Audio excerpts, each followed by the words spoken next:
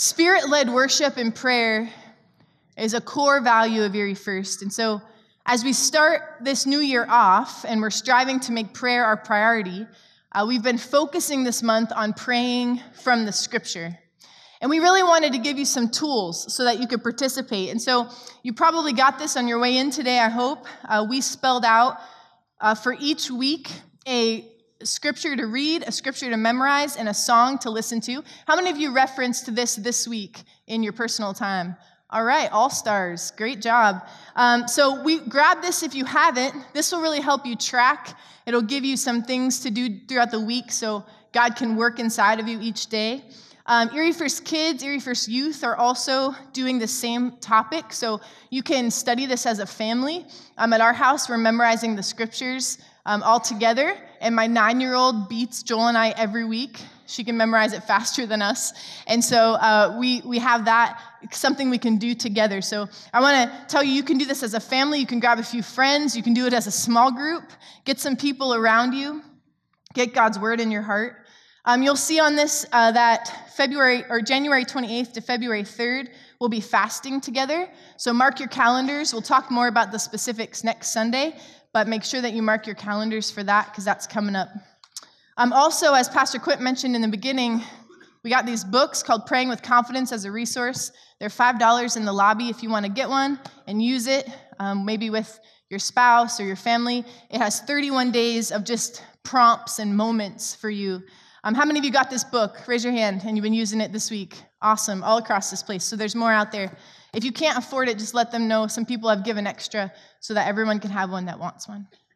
So lastly, we had a moment last week, if you weren't here, where we submitted our prayers into some prayer walls that we made. And you can see the staff this week transferred them to these back 2 walls back here. And so these are the prayers that we prayed last week that we put in the prayer wall, and you will see that these prayers are building the wall behind us. Isn't that awesome in this series? And today we're going to have a chance to add to that as well, so everyone can have a chance to participate.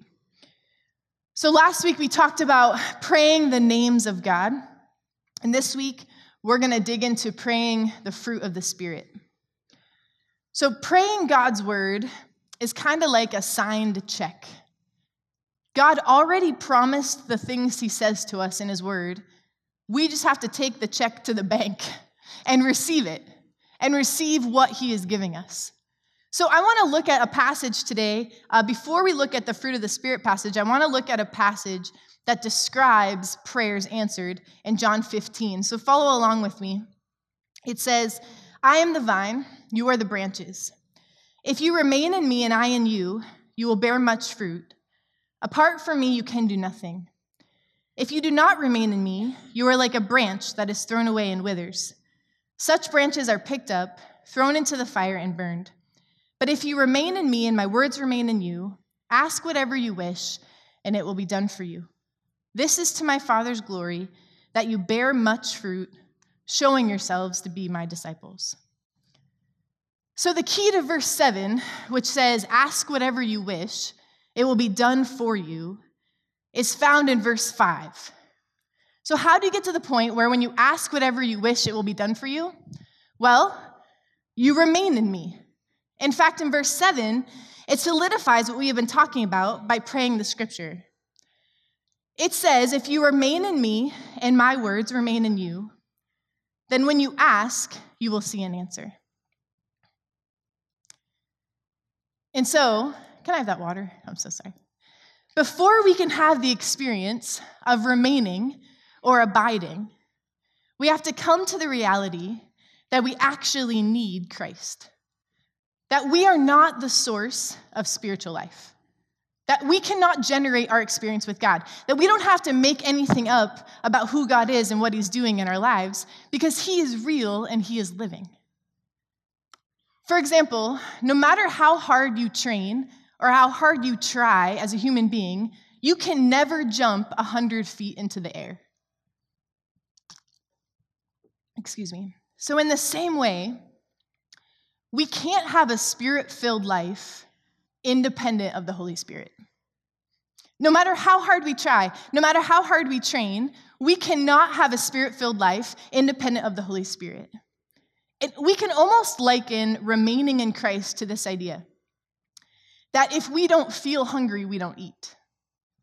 Okay, if we don't feel hungry, we don't eat. And that makes sense. If you don't eat for 24 hours and your stomach starts growling, it will remind you to eat. But it's another thing to know that we need nutrients for our body after we wash down a bag of chips and a 32-ounce soda. We don't feel very hungry, but mostly that's because we're eating the wrong stuff. The same thing is true of spiritual nutrition. If we don't feel hungry for God because we've been eating junk, then we're not likely to eat the food that we want the most, the food that we need the most, the food that brings us spiritual life that's talking about in John 15. And so, like physical nutrition, it's a matter of life or death. It's a matter of having the right things that your spiritual life needs to stay alive. It's nothing to mess with. It's nothing to ignore.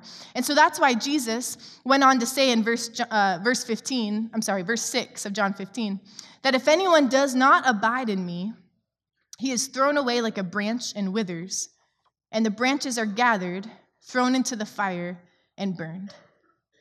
Now, these are really serious words. I want to give you the context of John 15. Jesus was just hours away from crucifixion when he had this conversation. And everything was about to change radically for his disciples. Jesus was going to die, rise again, leave them, ascend to the Father, and then send his Holy Spirit to carry out his mission. And the disciples had learned to depend on everything from Jesus. They asked him for everything. He was right there physically all the time. And now they would have to learn to depend on him for everything without him being physically present.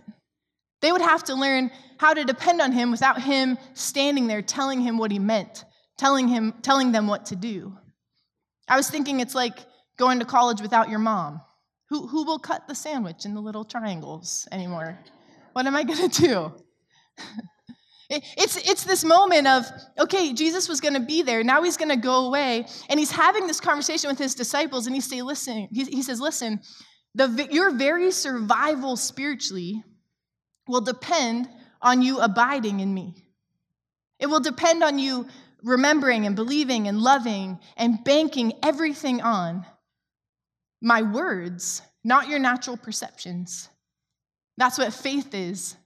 Believing in the invisible, not the visible. Believing in the things that God says and not the things that we see. They would have to begin to walk by faith and not by sight. And when they did that, they will look foolish and weak to the world. But Jesus is saying, if you don't, you'll dry up and die. He's giving them a very clear, this is what's going to happen. And it's no less true for us today. Abiding in Christ is the only way we can spiritually survive. It's the only way. That verse 6 tells us what happens if we don't stay connected to the vine. And I believe that our survival depends on our abiding. And because we're human, we are only likely to abide in Christ when we feel our need for him. When we feel hungry for the food that only he can provide. And we know that often happens when things are hard or difficult, or there are different times that we feel maybe we need God, but those times we don't feel we need God, we tend to be less aggressive in pursuing him. And so what Jesus is saying is that our real need is to have this hunger, this deep sense of dependence, this real reality that we need God. In Matthew 5:3, we find the Beatitudes, and Jesus is saying something similar. He makes this list of statements in a sermon, and verse 3 says, "Blessed are the poor in spirit, for theirs is the kingdom of heaven." And this beatitude is describing this exact thing. It's describing poverty before God. Have you ever wondered what poor in spirit means? It means that this ultimate spiritual reality, that no matter how hard we try, no matter how many things we feel like we have together in our life, we're going to come up short. And our best efforts won't impress God. but we need to be hungry and dependent and aware of how much we need him. Blessed are the poor in spirit, the ones that know that they know that they know that they know that if they didn't have God, they'd be a train wreck every day. That there's nothing they could do apart from him. That there's no decision they can make without consulting him. There's no relationship they can build without him at the center. There's no child they could raise without leaning on him. There's no marriage that could survive without asking God to be the center of it. That is what he's saying, that we have to stir up the hunger for the things of God. We have to remember how much we need him and how desperate we are for his every single step in our lives, or we will dry up and die. Now, when you begin to ask God to answer this prayer, it comes with a warning label on the package. When you start asking God to help you be hungry for him, he may do it in a way that surprises you. He may do it in a way that you don't particularly like. Dependence on God often feels a lot like he is exposing your weakness, exposing the parts of your life that you are self-helping yourself. In fact, dependence never feels like sufficient strength.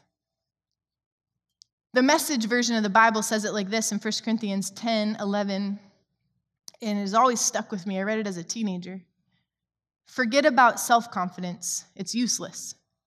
Cultivate God confidence. That there's nothing we can do on ourselves. We don't want to work on self-confidence, but God confidence, the faithfulness of God, that's a check we can take to the bank. That's a moment we can say, God, I know that you're faithful. I know in my weakness you will work. And when you ask God to help you realize your dependence on him, he's probably going to ask you to do some things that you could never accomplish on your own. In fact, he will probably prompt you to do something, and in your mind, you will think, that is just way over my head. Has anyone ever had that experience? That is way over my head. There's no way I could do that. And you know what? That probably means that you should do it. Because in that moment, you will have to be so dependent and so hungry for God's presence every single step that there is no way that you will be able to get out of that. And then you will have life and you will have God's all-sufficient power inside of you to survive it.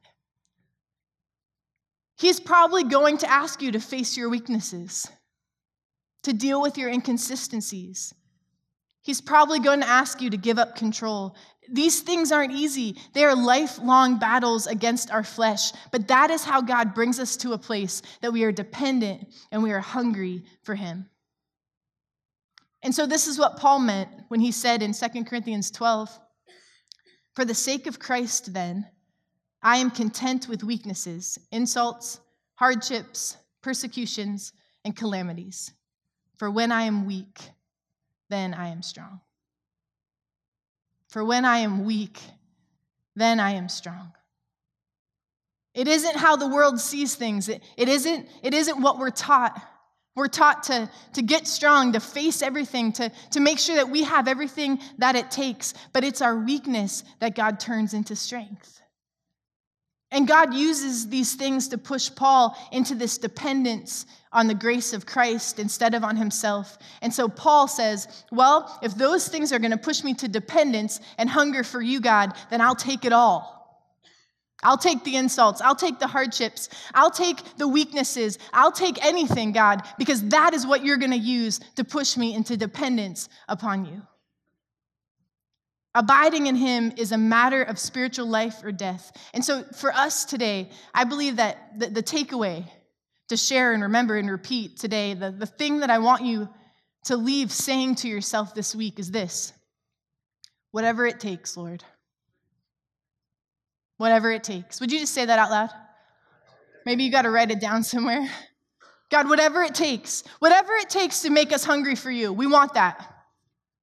Whatever it takes to make us dependent on you, Lord, whatever it takes to get us to the place that honors you. There's no part of our life that is off limits, Jesus. There's nothing you can't have. God, whatever it takes. And I just want to ask you, will you pray that with me this week? Will you be bold and courageous enough to say that to God? Because it's a dangerous prayer. It is a dangerous prayer. But as you stand before God and you say, I want to be hungry for you, I want what you want in my life, Lord, whatever it takes, I am willing to give it to you. So we're supposed to talk about fruit. You guys are like, what is she saying? She got the wrong sermon title. What does this have to do with fruit and being hungry? John 15 says that there is a result when you hunger. There's a result when you hunger. And I love how clever that God is. There's a result when you hunger.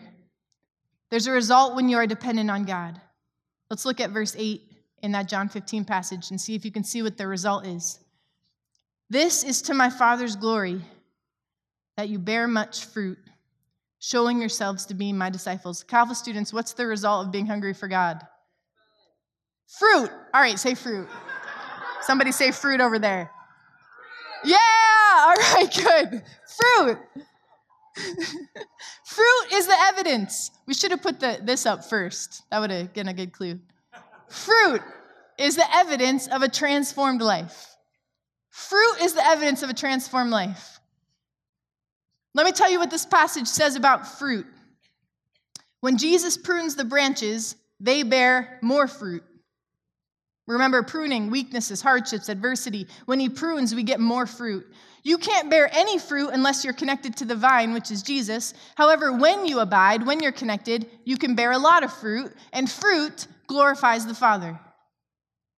So let's talk about fruit for a few minutes. We can bear fruit in two ways: inwardly in our character and outwardly in service to others. Inwardly in our character and outwardly in service to others. And fruit, honestly, is mostly made up of all the small, obedient things that you do when no one is looking. That's how you grow fruit. It's the inner struggle that you are praying through and working on and conquering. It's the way that we choose to see other people and how we start seeing them the way that Jesus would. It's looking back on a period of time and seeing how you have grown and changed spiritually, that you are not the same person that you used to be. That's fruit.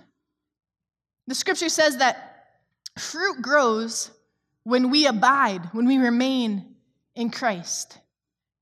We want the fruit. We want much fruit. God, whatever it takes, we want the fruit because we want our lives to count.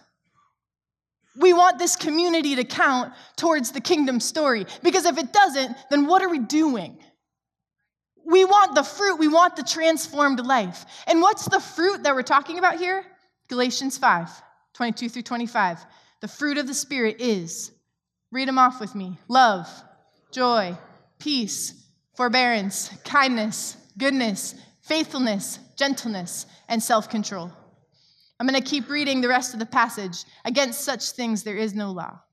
Those who belong to Christ Jesus have crucified the flesh with its passions and desires, and since we live by the Spirit, let us keep in step with the Spirit. So let's spin this back to John 15.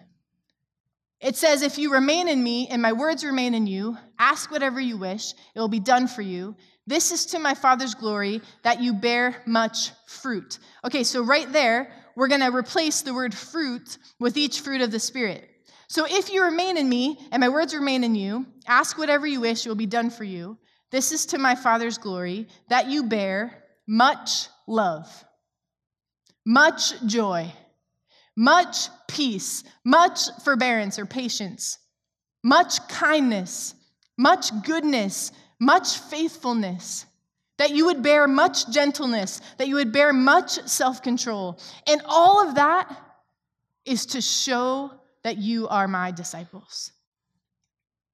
Praying for a greater release of the fruit of the Spirit is asking for God's character to be formed in our lives or the lives of others. Because as you can see there, the purpose of the fruit is to show that we are Jesus' disciples.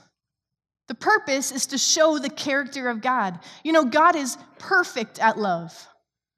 He is the creator of joy. He is the Prince of Peace. We talked about that last month. He is patient with us. He is kind. He is good. God is faithful to the end. He is gentle. He is full of sovereignty and self-restraint, which is self-control. And as we grow in the fruit of the Spirit, we're saying that we are showing everyone around us who Jesus is. Fruit is the evidence of a transformed life. And you will find this particular truth in so many passages in the Scripture. There's so many I could have brought in today that show fruit as being the evidence of a transformed life. So how do you know if you're spiritually growing? How do you measure that? You can't really reach inside your soul and weigh it, take measurements. I got a little stronger in my quads this week in my spirit. You can't really figure that out. But you're growing when things like this happen. Let me give you some examples.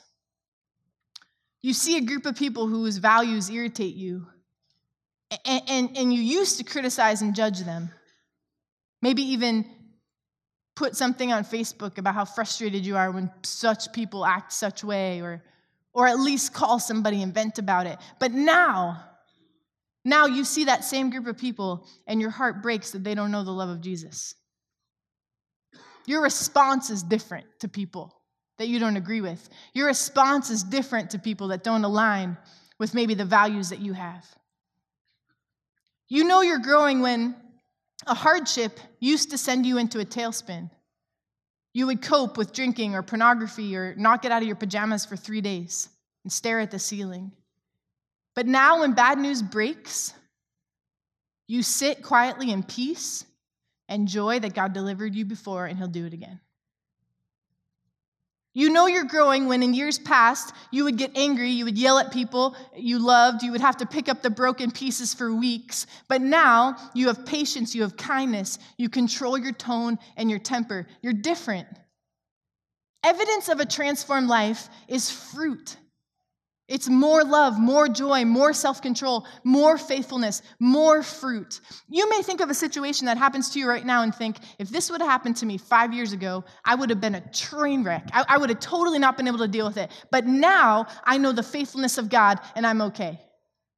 That shows the fruit. It's the evidence of a transformed life. I want to tell you in the same way, if you are still dealing with things the same way you were 5 years ago and you were a Christian then, you are not growing fruit. And your life is not being transformed. And you need to evaluate, is your hunger for God there? Is your dependence on God there? Because if you stay that way for very long, the Scripture says you will wither up and die. So can you point to growth in your life? I'm really asking you. Can you? Can you trace it? Because Lord, whatever it takes to get me with more fruit, Lord, that is what we want, to live a life that we can show honestly that we are disciples of Christ. Now, we can use the fruits of the Spirit as a grid to sort of help focus our prayers for ourselves and for others.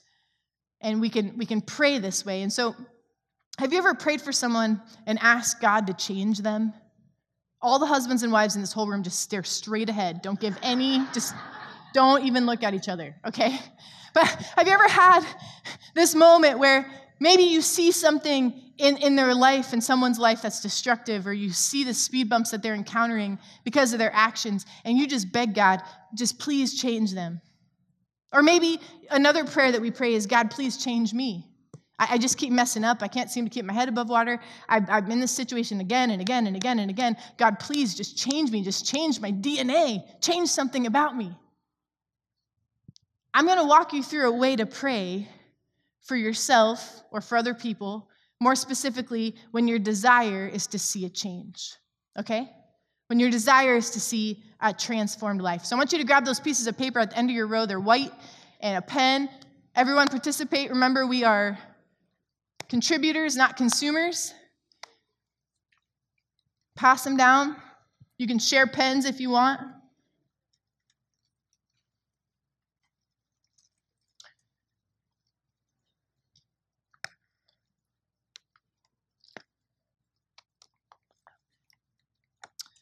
So we're going to do this example in 2 parts, okay? We're going to do the example, and then I'm going to have you write a prayer. That's how it's going to go. So you can jot notes down about the example if you want, but I just want you to be ready. So first, remember that the way we started this message is we have to pray that the Holy Spirit of God convicts us of our sin and reminds us of our need for him. That we need to be hungry for the presence of God. We need to be hungry for the right kind of food. And so before we even get the fruit, we need to be hungry for that fruit. I'm sure you've heard this before. You have to want to change before you can change, right?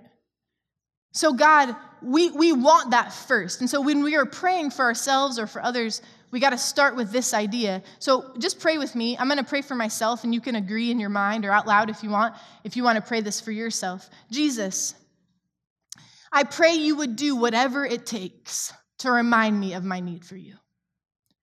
I want to be hungry for your presence and nothing else. I want to know you more. Please convict me in the places my alignment is off. In my thoughts, in my attitudes, in my actions, would you show me where my alignment is off? And would you release a greater measure of the fear of the Lord in my life? In Jesus' name, amen. So that's an example. You can pray that for yourself. You can pray that for someone else. In fact, you could pray something really similar over your family, over people in leadership, over people in government.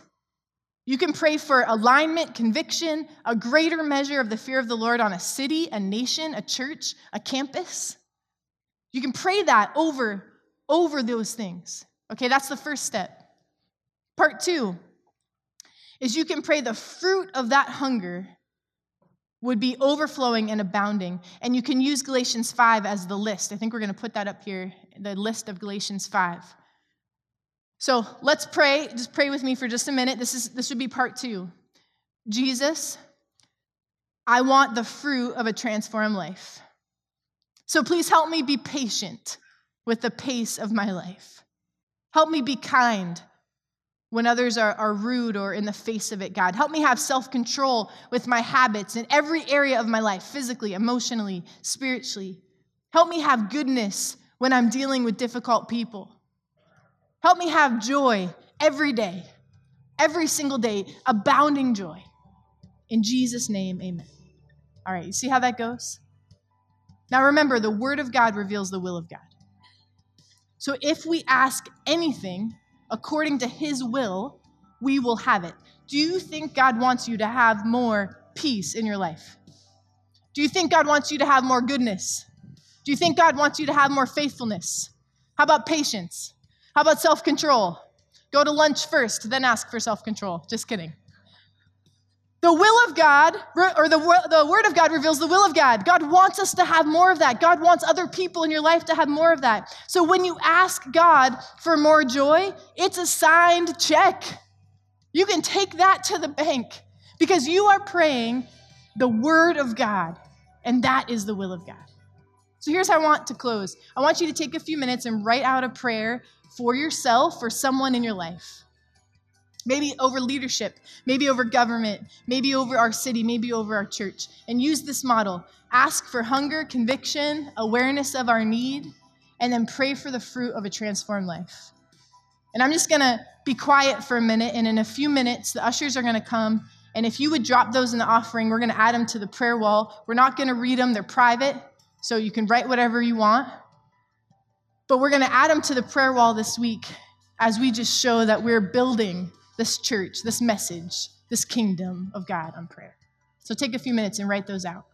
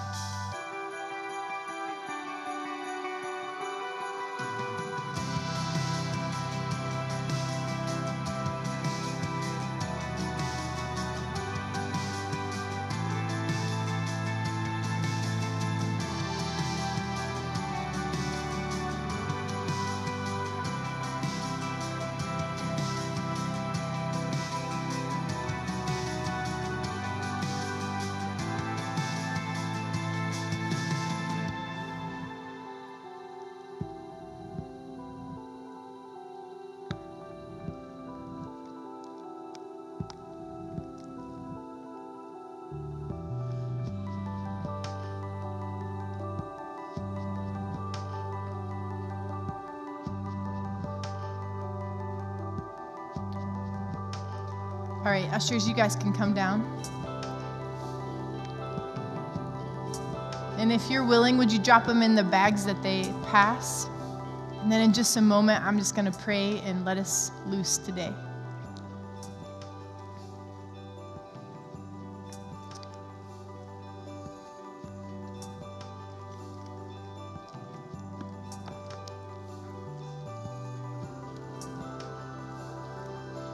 If we were too fast for you, the ushers will stand at the door, and you can drop them in on your way out. They're awesome people.